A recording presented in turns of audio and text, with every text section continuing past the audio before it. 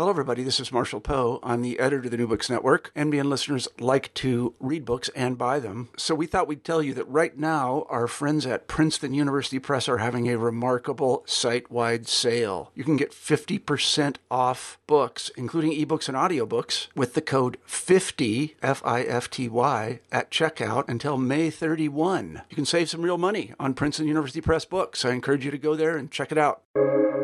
Welcome to the New Books Network. Hello and welcome to a new episode of your favorite podcast, New Books in Islamic Studies, which operates online through the New Books Network. I'm your host, Sher Ali Tareen. For each new episode, we choose an important new book in the broader field of Islamic studies and we chat with its author.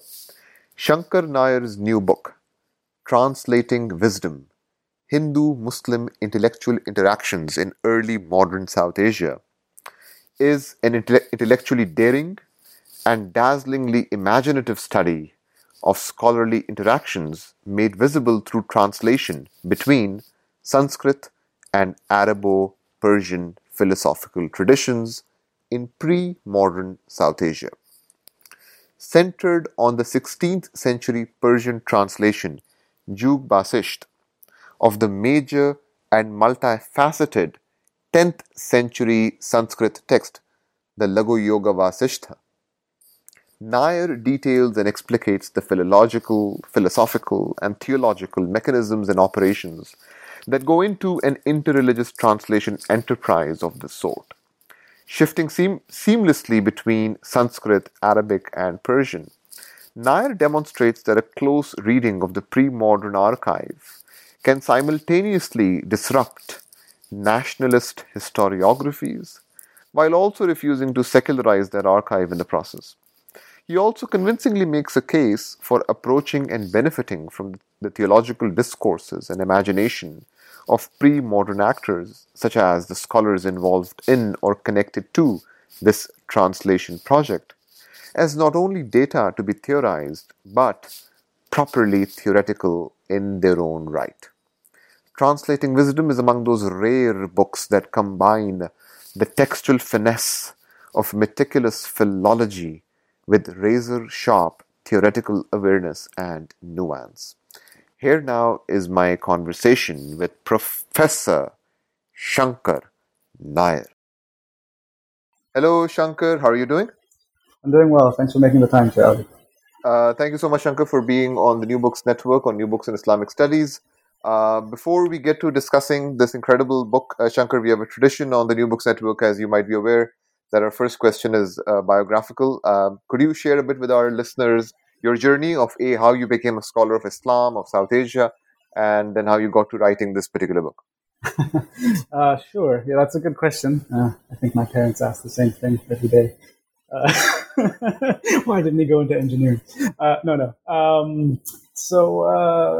mean, I wasn't raised terribly religiously. I didn't know much about religion growing up. And maybe because of that absence, I suppose, in high school, I suddenly started to become intensely interested in anything and everything religion. So I started reading any book, any tradition, whatever I could get my hands on, Buddhism, Judaism, Hinduism, what have you.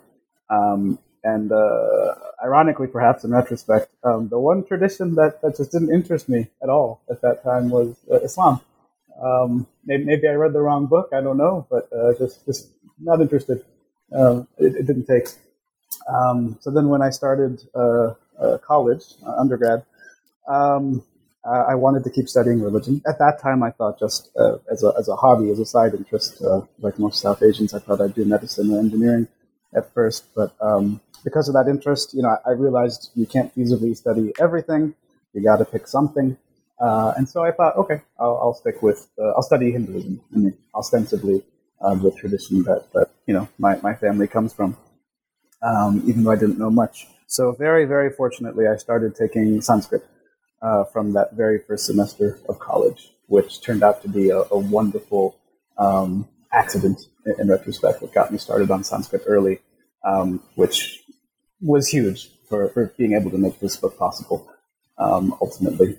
So I was studying Sanskrit, eventually gathered up the courage to major in religious studies and South Asian studies. Along the way, you have to take courses in other religions. So, took a course on South Asian Islam with Ali Hassani at Harvard. And there I saw, a whole nother history. I didn't know anything about South Asian Islam. I didn't know anything about Hindu-Muslim interactions. I didn't know anything about, this vibrant centuries of cross-fertilizations and cross-pollinizations. And to my naive mind at that time, my thoughts have matured considerably since then, but, to my sort of novice mind at that time, some of this South Asian Sufi poetry and philosophy I was reading, it sounded just like, Vedanta or Hindu philosophy that I'd been studying for some years by that point. So this interested me, both sort of, personally, because, understanding Hinduism and Islam and the history of South Asia meant a lot to me and my family and my friends and, politics going on in South Asia. But also this just more, personal interest in, how can these two traditions that, to my novice eyes, looked so different from the outside, nevertheless have this philosophical tradition, this poetic tradition that cross-fertilized so much and that to my eyes looked so similar to one another. So then I started taking up Arabic. I got a few years of Arabic under my belt as an undergrad, and then took up Persian later on.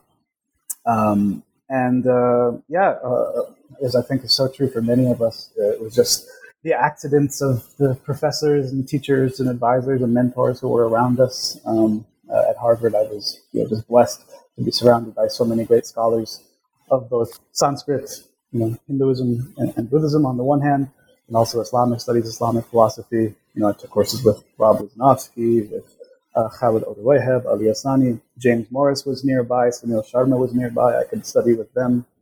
For Hinduism, Parimal Patil, Anne Monius, Francis Clooney, Larry McRae, and then just, the generosity of so many scholars beyond.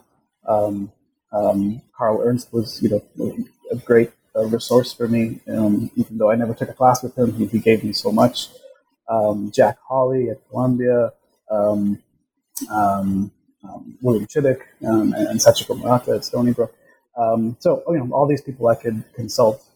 There was no one person in that team who had the scope to, know all sides and all corners of my project. But they all just had a kind of spirit of letting me explore and letting me do things on my own to a certain extent that I was able to sort of piece together the guidance I needed to do this project. And maybe I'm going on too long, but just the last little bit that sort of made this book possible.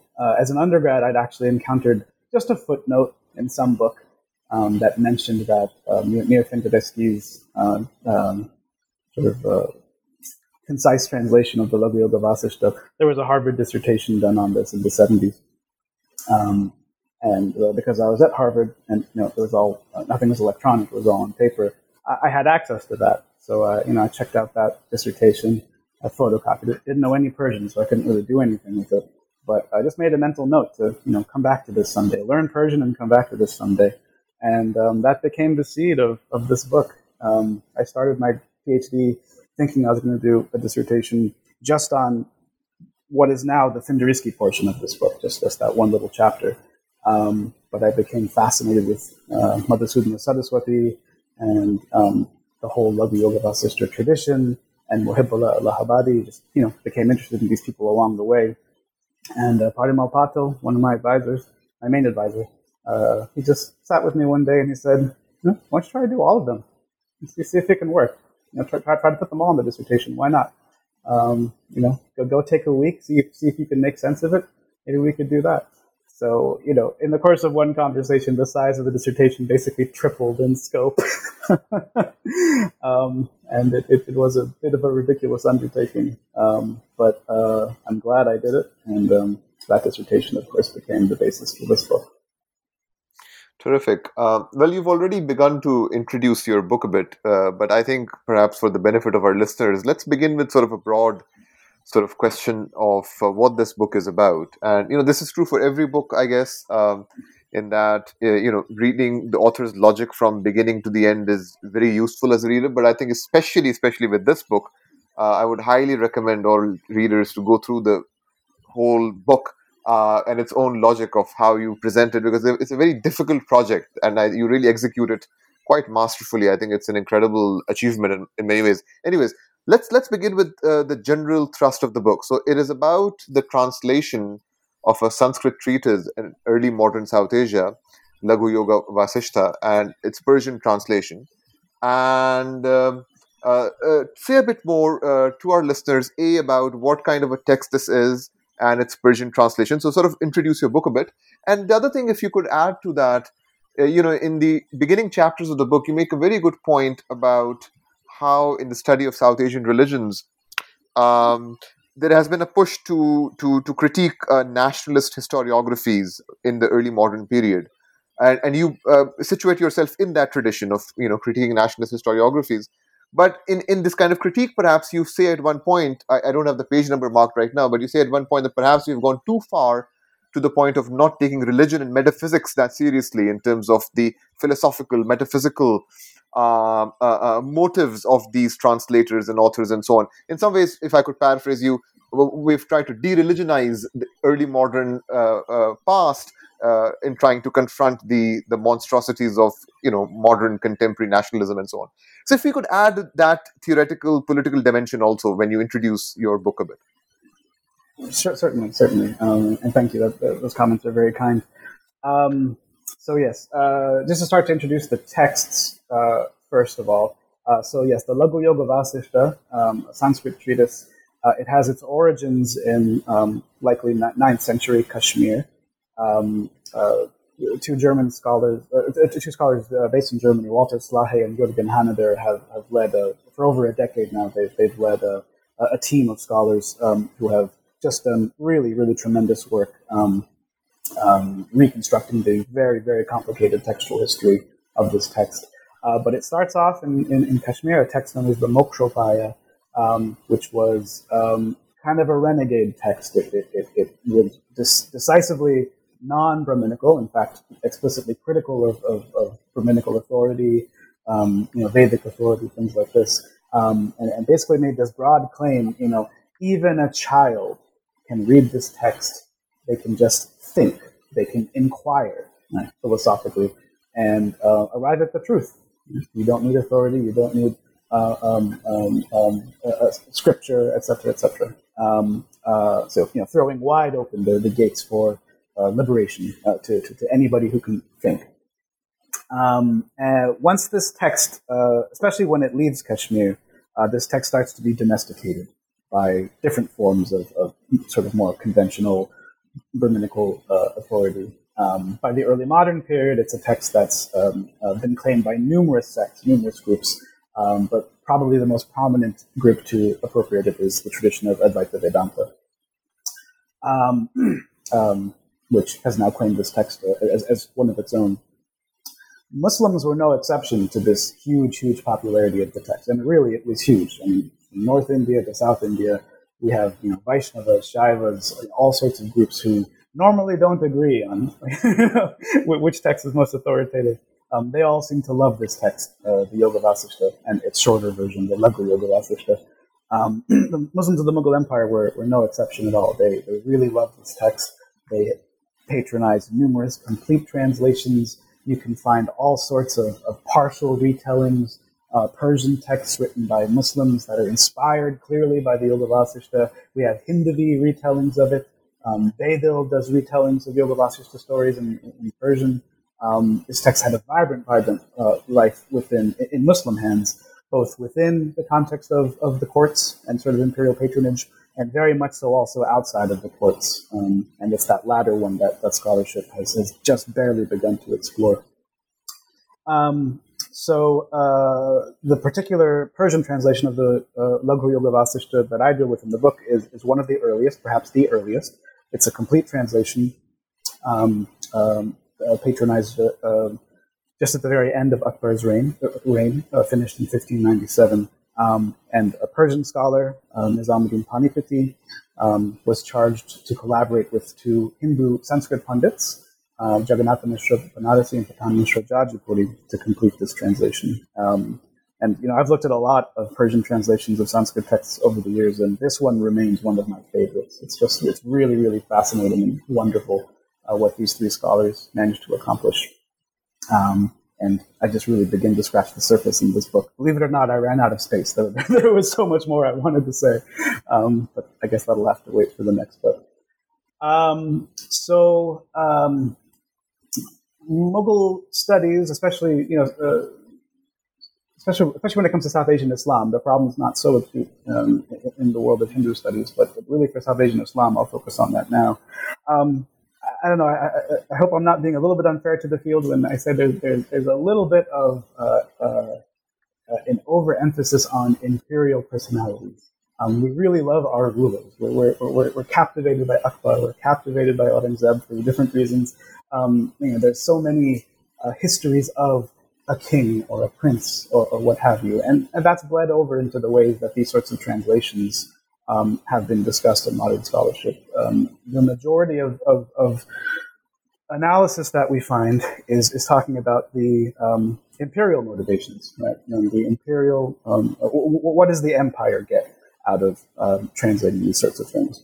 And I'm not meaning to criticize all of that, any of that, but it's very, very insightful stuff, and hugely important for that critique of nationalist historiography that I'll come back to in a second. But what I was interested in is, these smaller, forgotten voices that scholarship doesn't often try to recapture. And it was my main conundrum in the book. So I have these three translators, Panipati, the two Sanskrit pundits, and I know basically nothing about them. I comb through texts, I comb through archives. What do you do? These are the direct hands that produce this translation. It would make sense to start with them. Learn something about them if you want to understand something about this translation. But what do you do when you're able to uncover precious little about them? I barely know more than their names, frankly. So I tried to devise a methodology for, on the one hand, trying to glean insights from the texture of their text itself. Difficult for Panipati, especially difficult in the case of the two Sanskrit pundits, because the final product is Persian, which presumably done by Panipati. The two pundits, I don't have a single direct word of theirs. I just have to look for their fingerprints in the final Persian text to try to reconstruct something about them. And then otherwise, what I try to do is I try to contextualize the Persian translation within the broader philosophical and theological events of the day, so to speak. And the argument that I try to make is that these three scholars who collaborated on this translation were somehow pulling from broader conversations in the world of Arabic philosophy and theology, Persian philosophy and theology, Sanskrit philosophy and theology. They were learned in these different knowledge disciplines, and they brought those insights to bear on how they translated this text. So basically, I was trying to step away from what are the political motivations or intentions of the ruler or the prince who's patronizing the text, but step away from that and think about what these translators are up to. Maybe they're in it just for the paycheck, sure, and I'm open to that. But I think that there's real philosophical thinking going on. The way that they figured out a way to translate a given Hindu philosophical concept, a given Hindu conception of God or ritual into Persian Islamic vocabulary. There's an instance of philosophical or theological thinking going on there. And I tried to reconstruct things at that angle. So coming back now to the question of nationalist historiography, if I may. Right. So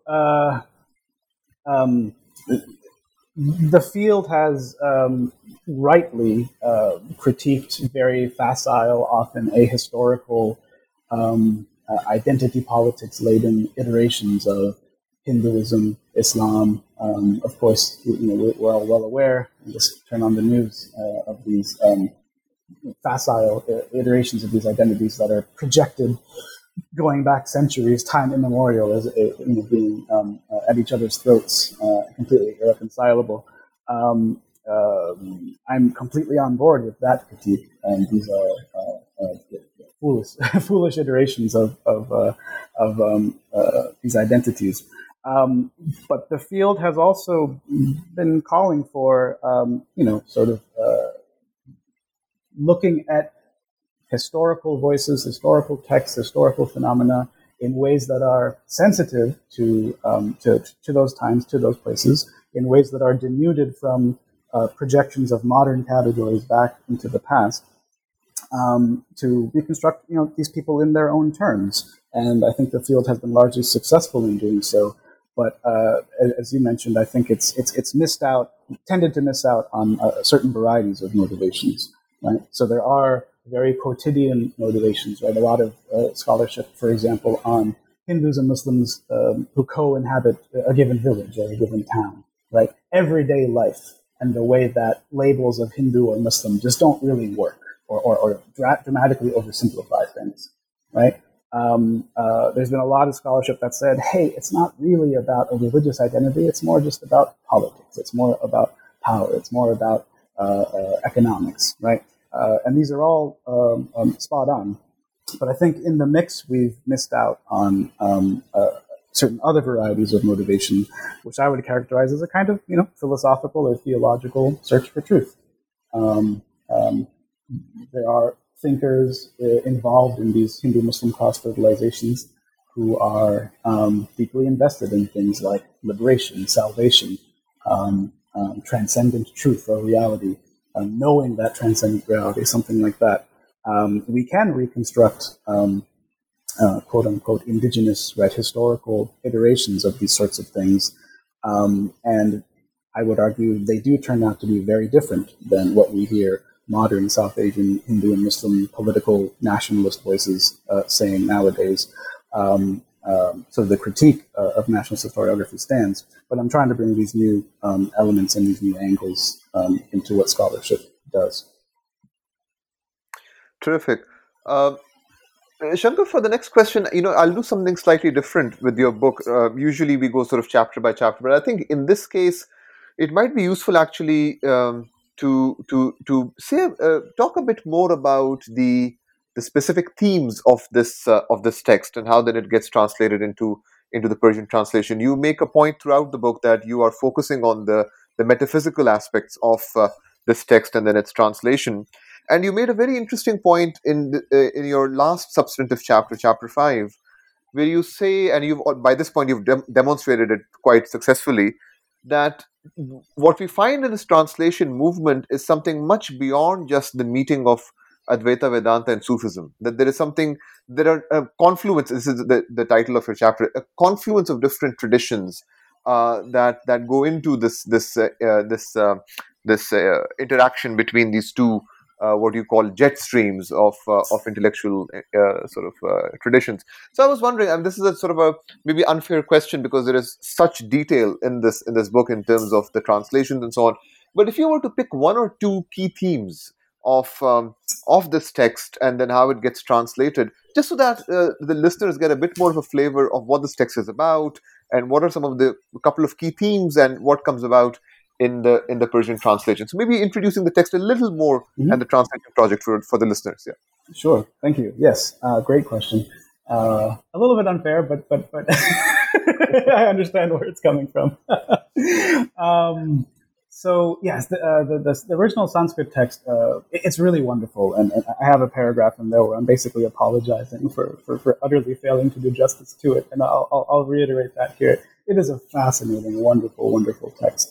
So what the text basically does is, the young Prince Rama, the same Rama who is the hero of the Ramayana, for the Lagna Yoga Vasishta, a young Prince Rama suddenly becomes disillusioned with the world. He loses all taste for it. He wants nothing to do with his kingly duties. He wants nothing to do with being a prince or a king, and just sort of sits despondent, which deeply worries his father. A bunch of events ensue. Eventually, Rama ends up having a long conversation with the famous Hindu sage, Rishi Vasishta. And Vasishta, through 6 chapters, basically takes Rama through successive levels of progressively deeper philosophical teaching. Now, when I say philosophical, I don't mean philosophical in the very technical, syllogistic sense. That's not what this text does. It's a much more popular text. It's kind of doing a narrative philosophy, if you could put it that way, a literary philosophy. And what Vasishtha basically does is he gives some kind of didactic teaching, just laying out some kind of teaching, some kind of truth. And then Vasishtha will illustrate that teaching with some kind of parable or some kind of story or some kind of allegory. And the stories are often very fun. I translate one of them at the end of chapter 1, which it's comedic. I mean, it's almost absurd. It's a story of three princes who are going along, encountering all of these utterly nonsensical, self-contradictory things. A house without walls, these sorts of things. An egg that's not an egg, whatever. So the stories amplify and in a literary way, dramatically try to paint the philosophical teachings. So a number of the texts where we have Muslims receiving and kind of riffing on the Laghu Yoga Vasishtha, they pick up on the stories. They pick up on the stories and they amplify them, they retell them, they have fun with them. And I should add, this angle on it also makes very good sense why Mughal royalty would be very interested in a text like this, because it's kind of a mirror for princes kind of genre, arguably, right? It can be read and used in that way. Here's this young prince trying to come to grips with his spiritual aspirations on the one hand and his duties to the world on the other hand. And Vasishtha ultimately leads Rama down a path where he attains this knowledge that grants Rama moksha, liberation from the world, but it's nevertheless a moksha that takes place while still living in the world. Right? Vasishtha's last teaching to Rama is, go back to your princely duties. You have to be a king. That's what you were born to be. You don't flout those duties. You don't go off and become an ascetic renunciant. Right? You be a king. There's a way to be a king while still being rooted in this knowledge that liberates you from the world. Again, true to my intervention, what caught my eye was, yes, so there are a number of Muslim appropriations of the Laghu Yoga Vasishtha that go in these sorts of directions. Right? It's about the delightful stories, relishing the delightful stories. It's about the mirror for princes sort of wisdom. What interested me about some of the more philosophically oriented characters, someone like Mir Funderisky, they take all the stories out of it. They take the stories out of it. They're interested in the sort of the more didactic portions. In Funderisky's condensed edition of the text, he took Panipati's translation and stitched together his own condensed version of it. He just keeps in there the passages on metaphysics, the passages on epistemology, the passages on soteriology. He even keeps in there things about reincarnation, karma, things like that. He's interested in questions of metaphysical truth, how we know the truth, and how we become liberated or saved by this truth. So that gets at the first part of the question. Could you remind me of the second part? In the sense that, what kinds of translation choices or ambiguities that you draw in terms of how it gets translated into the whole Vijudi, the multiple confluence of traditions that you see in the whole project. Right. Yeah. Thanks for reminding me. So yes, for the sake of space, really, I ended up just focusing on metaphysics. I could have done a similar study with the passages on epistemology. I could have done a similar study with the passages on yoga, for instance. There's a lot of yoga in Yoga Vasishtha, and different yoga techniques and postures and breathing exercises, things like that. I chose metaphysics for this book. And yes, we often find a kind of shorthand way of talking about these sorts of encounters as a kind of Sufi Vedanta encounter, a Sufi Vedantic encounter. But the details of this text, at least, really resist that kind of simple characterization of it. The Laghu Yoga Vasishtha itself is a profoundly complicated synthetic text. The original Sanskrit text itself, there's an inheritance from Kashmiri Shaiva traditions. There's an inheritance from different Buddhist traditions, especially Yogacara Buddhism, Upanishadic wisdom, different varieties of Vedanta. Right? The Advaita Vedanta that we think of as associated with Shankara is just one kind of Vedanta. There's different kinds of Vedanta in the Sanskrit Laghu Yoga Vasishta. Yoga, a bit of an inheritance from Samkhya philosophy. So it synthesizes all of these things in a really, really unique way, that there's just no other extant Sanskrit textual tradition that's like it. The Yoga Vasishta is really its own tradition unto itself in this way. Similarly, on the Muslim side, there are very complicated things going on, even in the text itself. So Nizamuddin Panipati, the Muslim translator of the text, he clearly favored a Wahdat al-Wujud kind of vocabulary in the tradition, right, the way Ibn Arabi has been received through the likes of Qunawi, Qaisari, Kashani, Jami, like that particular strand of interpreting Ibn Arabi. But there are loads of competing interpretations of Ibn Arabi that are also out there and haven't been sufficiently captured in modern scholarship. So it's what I try to do in the book is to single out the particular tradition of interpreting Ibn Arabi that these scholars end up using. From Qunawi on, right? Qunawi is Ibn Arabi's direct student. Qunawi himself is up to something very different than Ibn Arabi is. From that time forward, after Qunawi's work, there's a philosophical, sort of scholastic strand of writing in the Ibn Arabi tradition that has sort of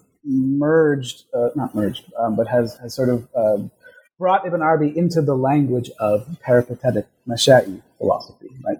Resorting now to the language of Ibn Sina, but kind of re-envisioning it.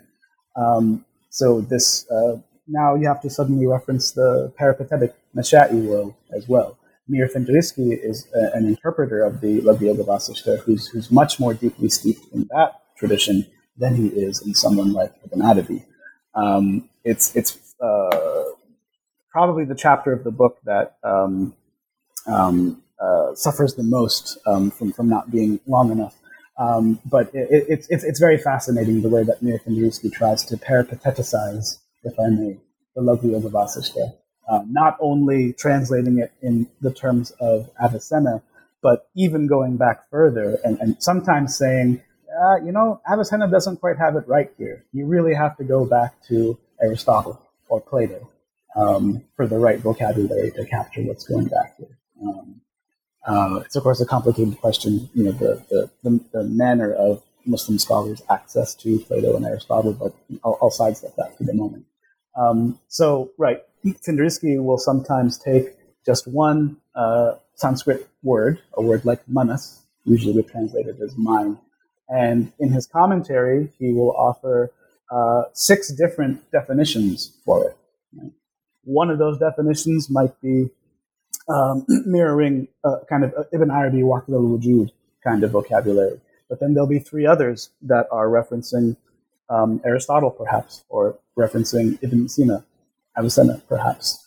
There'll be another one that is referencing just a kind of more general Sufism, right? A language of sort of fana, annihilation in God, something like that, rather than anything particularly Ibn Arabi, Wahdat al-Wujud.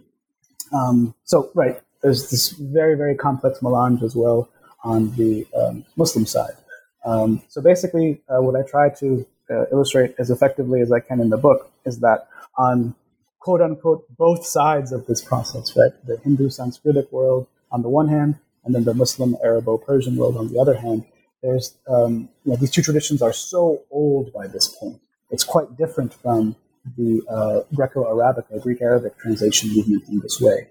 By the time we're talking about the 1600s, the early modern period, these Arabo-Persian Muslim traditions and these Sanskritic Hindu traditions are so old. There are so many schools. There's been so much debate. The traditions are so well established and they're so weighty right? That there's just so much to deal with there, that there's this very, very complex melange of different disciplines, schools, thought systems to draw upon in trying to craft this conversation between Sanskrit and Arabic-Persian.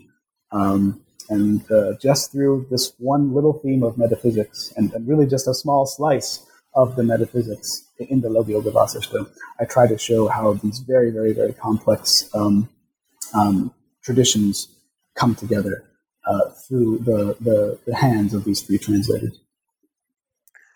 Another key theme of the book that really struck me, and that actually runs through a couple of the chapters, especially the chapter on Muhibbullah Allahabadi, but even the one before that, dealing with Madhusudana Saraswati, is that you really move beyond looking at this early modern period either through the lens of rigid orthodoxy or universal tolerance. That's the kind of binary that you really puncture, especially when you talk about this whole doctrine of Wahdat al-Wujud, of seeing it as some kind of a litmus test on tolerance or on hospitality or capaciousness towards the religious other, or the Hindu other in this case. And those who were on, critiqued this concept were somehow banner bearers of rigid orthodoxy and so on. And you really make it a great point that, Wahdat al-Wujud actually does not have to be the opposite of quote unquote legal orthodoxy and so on. Tell us a bit about that argument. It's such a clear argument. Tell us a bit about that point that you make. Sure. Thank you. It works on both sides of what you brought up. Madhusudana, I have my own version of the argument for Madhusudana. I can come back to that if you want, but for the New Books in Islamic Studies podcast, I'll focus on Muhibbullah. Happy to go back to Madhusudana if you want me to later. But yeah, with Muhibbullah, I think we've seen the field struggle with this. I point out just a few examples in the book. But going back to Fazl ar-Rahman, for instance, he struggles to see it. He thinks that it's a natural implication of Wahdat al-Wujud that, of course, it completely undermines any kind of standard of good and bad, right and wrong. Right, everything is one. Everything just kind of collapses into this loopy, fluffy oneness. Despite what some Wahdat al-Wujud thinkers may say, of course it's heterodox. Of course it doesn't take law seriously. Of course it doesn't take things like religious exclusivism or abrogation seriously. You see later scholars, these little comments that keep coming out in scholarship whenever there's a fervently Ibn Arabi supporting an Indian thinker or poet who ends up also being a kind of Muslim supremacist. Islam abrogates other traditions. You see these little comments all the time. Oh, this thinker is just being sort of inconsistent here, right? Or you'll see a comment that says, he kind of let his sort of Muslim pious fervor get the better of him here. So there have been, I think, minor correctives over the years, but I think we still have this prevailing sense in the field that, the natural implication of Wahdat al-Wujud is that you're tolerant, is that you're, not really interested in things like law, you're not really interested in differences between religions. It all just sort of merges into this oneness. This just does not bear out with the historical record at all. And I'm uncomfortable with, just seeing time and time again Wahdat al-Wujud thinker who really, really insists there is no knowledge without the law. There's no possibility of salvation unless you stay true to the footsteps of the Prophet Muhammad in all its specificity for your entire life. Right? There's no stepping outside of that. I'm uncomfortable with just seeing this again and again and again and saying, they're just being inconsistent thinkers here. These are smart people. So I try to tease out, especially with Muhibbullah, the kind of internal logic of why difference really makes sense, of why for Muhibbullah, his metaphysics, his conception of the human being, it doesn't amount to just this simplistic, everything is one, all distinctions disappear. If you look carefully at Muhibbullah's metaphysics, I would say the same thing for Ibn Arabi. William Shiddick, in fact, uses this phrase, so I'm paraphrasing him here. But difference is just about as real as oneness, right? The roots of distinction and difference and hierarchy are implicit in the divine reality, the divine wujud, the divine being itself. And so difference is very, very, very real, and it's not a simplistic sort of overlooking of difference in the name of this kind of oneness. And so it shouldn't be a contradiction at all for there to be Wahdatul Wujud thinkers who are really exclusively interested in Islam and really aren't interested in any kind of tolerance and any kind of unity with the Muslim other or something like that. It should equally be unsurprising when you find Wahdatul Wujud thinkers who do follow that line, right? People can emphasize things and interpret things as they want to.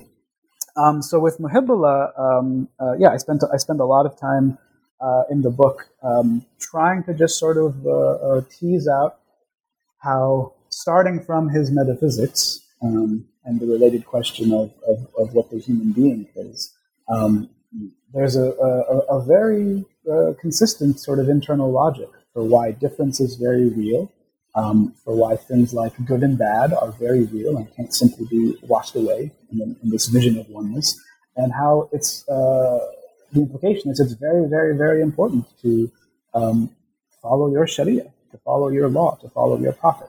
Other traditions have other prophets. Other traditions have their own law.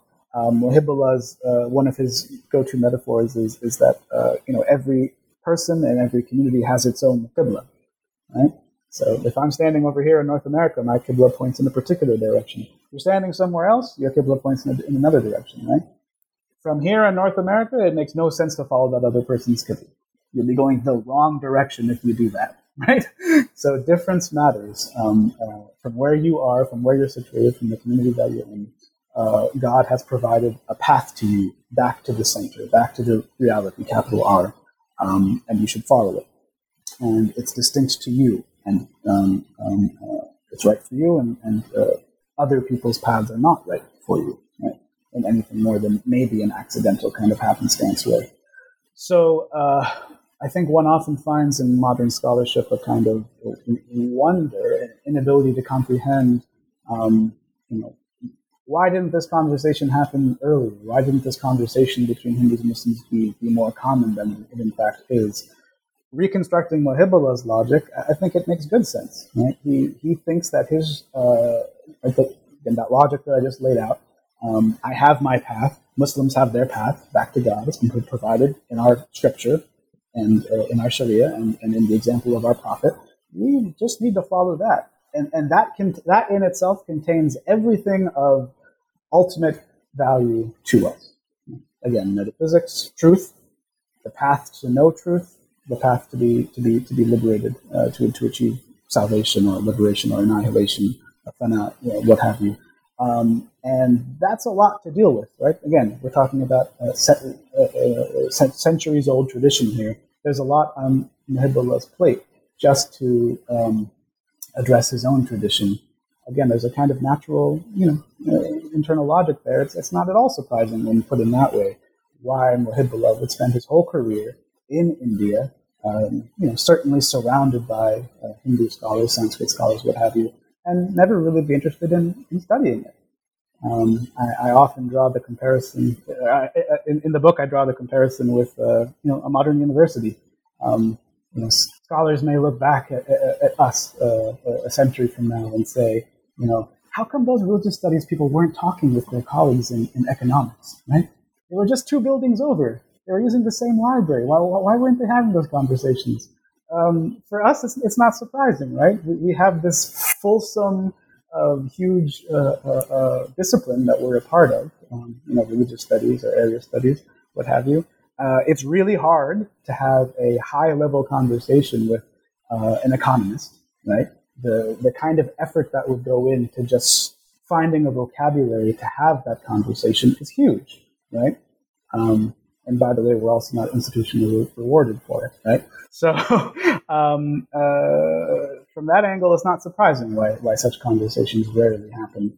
I apply a similar logic to these historical figures from the early modern period. Muhibullah thinks his tradition provides everything that's truly needful.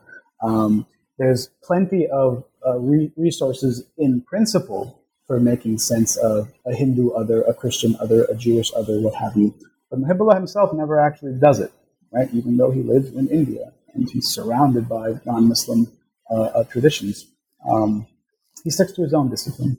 And so the book is kind of, for a number of these thinkers, on the one hand, it tries to reconstruct the usually pretty limited ways in which these great thinkers in their traditions do engage the other.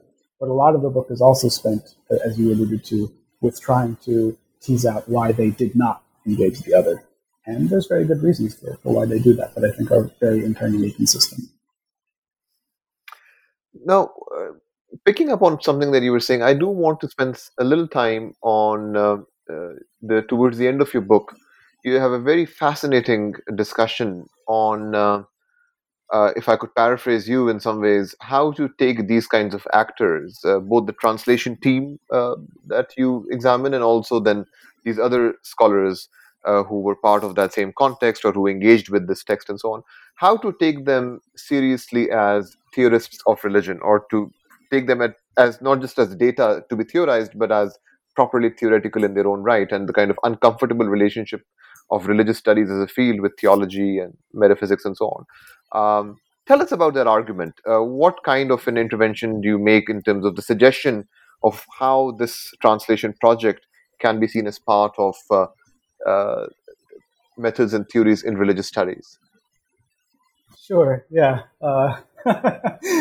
It's barely an argument. It's the beginnings of an argument, I think. I felt it was important to put that in there just to suggest some broader implications beyond history. The phrase that you used, taking these thinkers seriously. It's a phrase, I do it in the book. You just look back at the Journal of the American Academy of Religion. Just look back at the JAR. For decades, we see this phrase being thrown out all the time.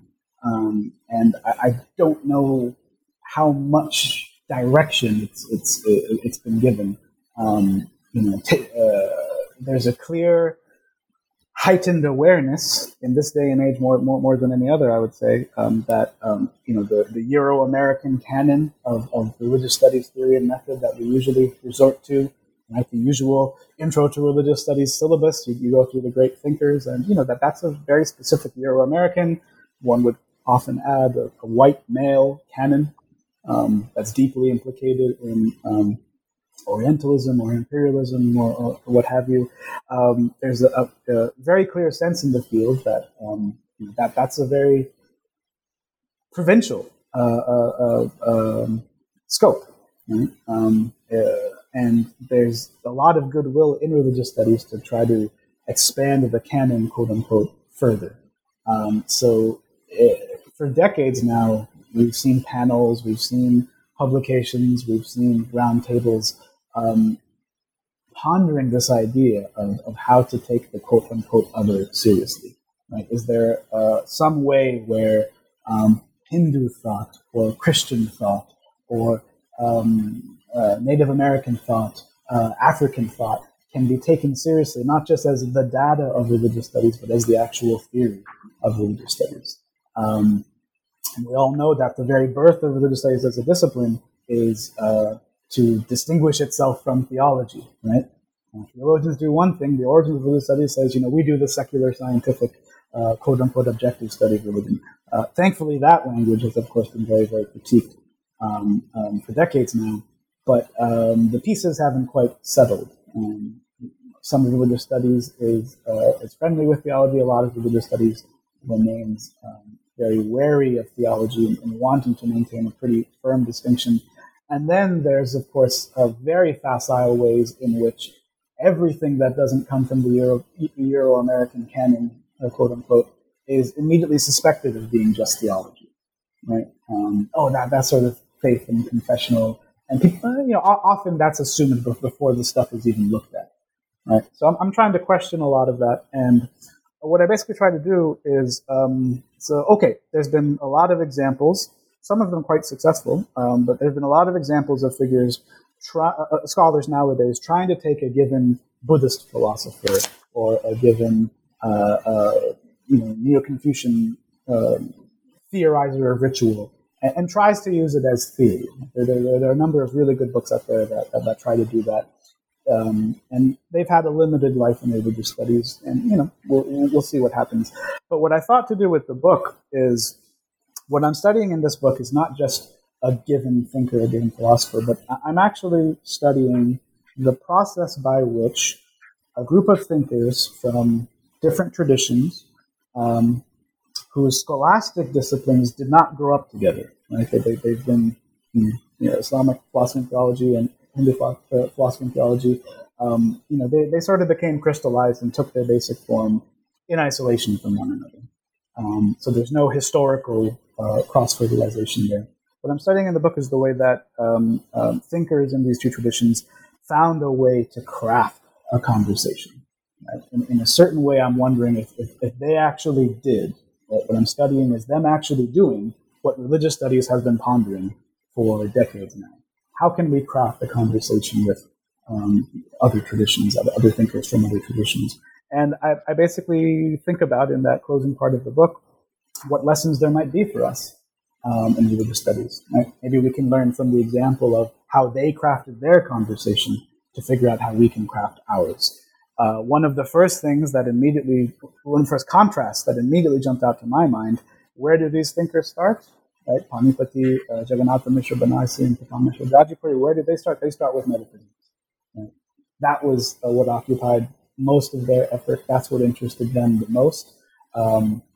Hindus have, the Lavya Yoga Vasishta has its own vocabulary, its own concepts, its own way of conceptualizing reality, metaphysical reality. Persian, Arabic, Islamic thought has its own versions also. We have to start there. That's where we have to figure out the translation first. How do the core features of the Lavya Yoga Vasishta's metaphysics, how can that make sense in and to Islamic, Arabic, and Persian thought and vocabulary? That's not what we're doing in religious studies today. We don't do a lot of metaphysics. I don't think that's controversial. I think a lot of religious studies thinks that metaphysics is uninteresting. I think a lot of religious studies thinks that metaphysics has no place in religious studies. And again, that's theology or something like that. The quote-unquote linguistic term, whatever the heck that means, it's kind of pushed aside. That kind of inquiry tends to think that that's misguided. Instead, we tend to think in terms of cultural construction. Right? Let's put aside truth claims. Let's put aside whether any given culture's way of talking about the world is true or not, is accurate or not. Let's put that aside. And instead, we can just appreciate these things as sort of cultural worlds. Right?